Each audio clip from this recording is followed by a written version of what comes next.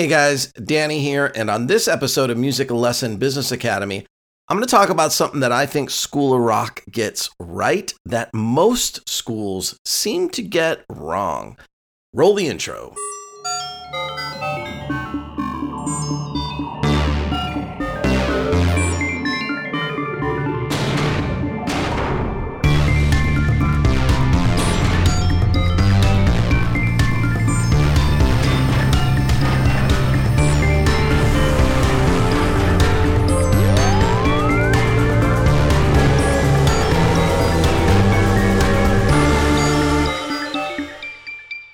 Hey everybody, welcome back to another episode of Music Lesson Business Academy. I'm your host, Danny Thompson, as always.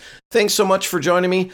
Thank you to all of you who subscribe to the podcast, and a special shout out to all you Platinum 100 Club members. So, I just had a huge recital yesterday, and I've talked about it before, but we kind of split up all of our recitals. So we do what we call like a performance event, and that's more for like your singers, piano players, even some guitar players. And we're trying to get away from like the kid just getting up there and maybe just playing a little song by themselves on piano or singing to a backing track as much as we can. We had a little bit of that, but what we are doing more of is getting kids to perform together. So a lot of teacher accompaniment going on. So, you might have two teachers. Our drum instructor, Nick, just kind of held it together a bunch, for people just laying down some basic beats and really creative, cool performances from the students and the parents. And this also allows you to get more kids because you might have 3 kids performing together. We had as many as 5, I think, in one little performance. But it still only takes like 3 minutes for their performance to happen. So you can get more kids and still maybe only have 30 or 25 performance slots. So, if you do that, you can get 50, 60 kids into a 2-hour event. And I like to keep them shorter like that. Did the photo booth, cotton candy machine, the bar was open, food, stuff like that. So it's a fun environment, great performances. We had the place packed and, we had 127 paid adults, and then kids 12 and under get in free. So, probably there was a lot of kids. So probably about 200 people there. We're charging $15 entry to get in. So you can do the math there, but did pretty well. Easily covered our employee expenses, what we paid the venue. We probably came away from this one making, a little bit of profit. Not, that's not really the point of what we're doing these events for, but it's sure a lot better than, it costing me $500 or $700 to do a really cool event. So always a little tired the next day, though. That was a long day. I also was playing drums for our adult band camp that's happening right now. So I was sitting in on drums for that the first part of the day yesterday, and then went right to the venue for the recital. So something else cool, Corey came up with this amazing idea that we're using. So, we purchased another music school a while back, and it's kind of a small school. It's about 30 minutes south of us. 3 rooms, just a few teachers. Right now it's about 100 students.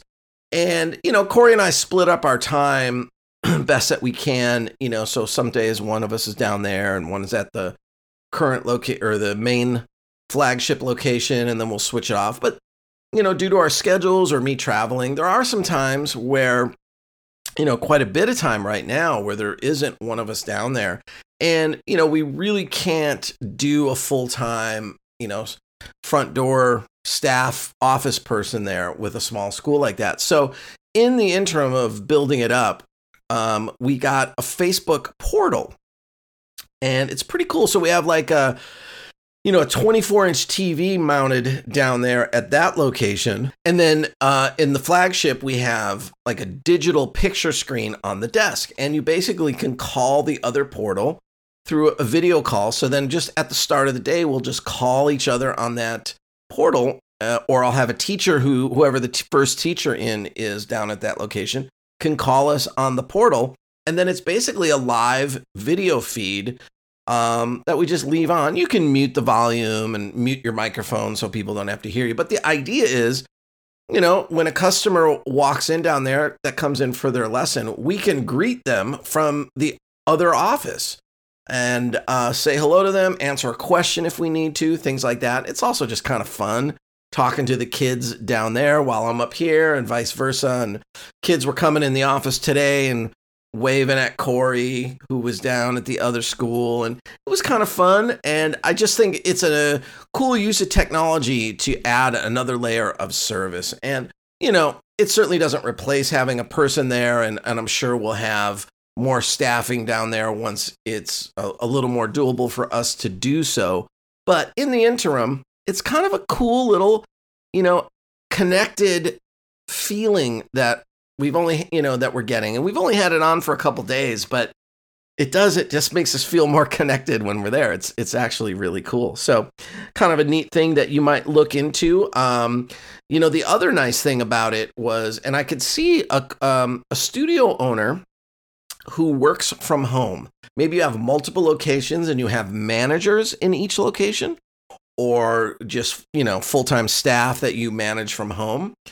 And, Corey and I were talking about things through the portal today, whereas normally I might be having to text him and say, oh, do you know what's going on with this customer or this student? Or, hey, we need to schedule this thing. Or did you hear back from that venue that we're trying to line up?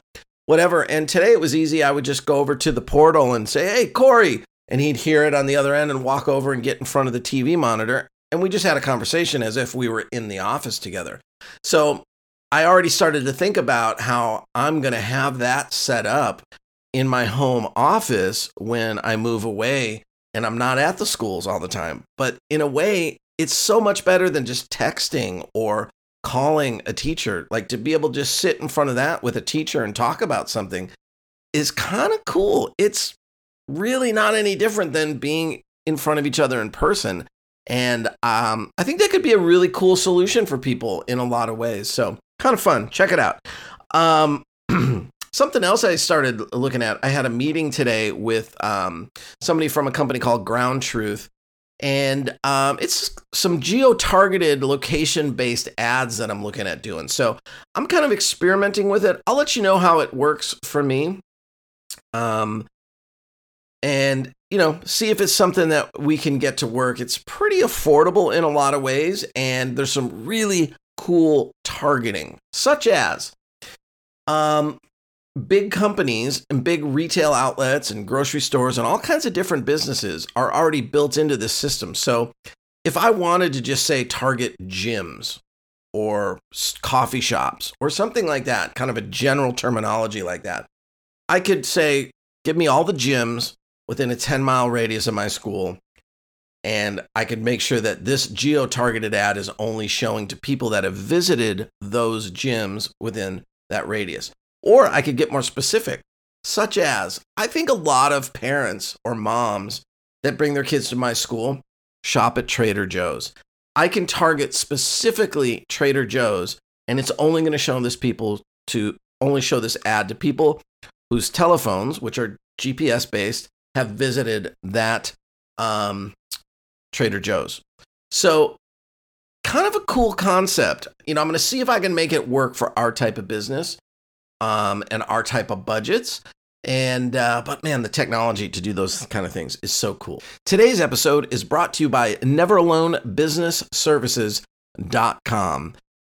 SEO, Google ads, Facebook ads, and more for music school owners, done by music school owners. Pretty cool. Check those guys out. Go over to NeverAloneBusinessServices.com. You can fill out a form on their website over there. They'll do a free marketing assessment with them.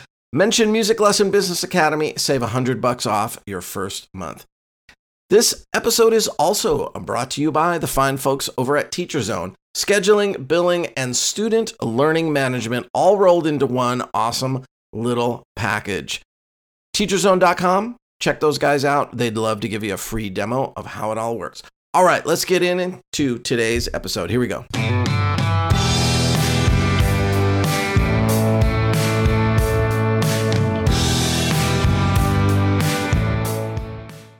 Recently, I was listening to Seth Godin. He was being interviewed on one of my favorite podcasts, Small Business, Big Marketing, with Timbo Reed out of Australia. Kind of the podcast that started me, or one of the first podcasts that really started me down the journey of learning about marketing. And Seth Godin's wife owns a vegan, kosher, gluten-free bakery.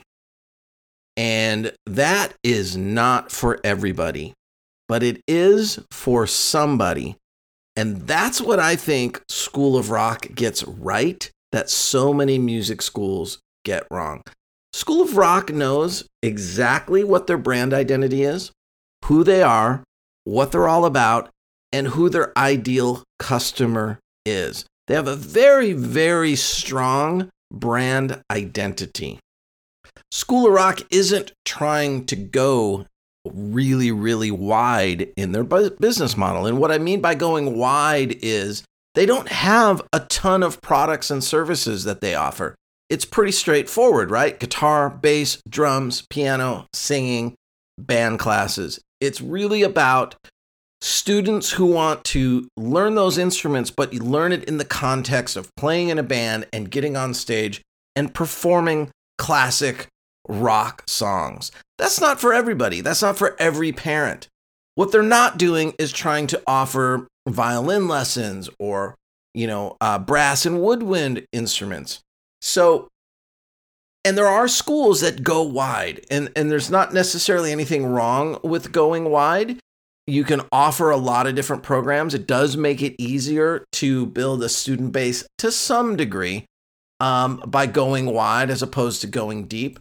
For me, I learned years ago, for me to love what I do at the school, and for us to be great at it, I think you got to go deep. And what School of Rock does well is they go deep. They take those 5 or 6 offerings and they try to offer a much deeper experience in those offerings as opposed to kind of a generic wide offering. And I'm not, there's probably schools that may be an exception to this, and I'm certainly not cutting down any school that kind of offers a little bit of everything. But what I tend to find is those schools are pretty generic, and I doubt are amazing at any of those things. And that's maybe not their goal. Maybe their goal isn't to offer the best band program and the best lessons.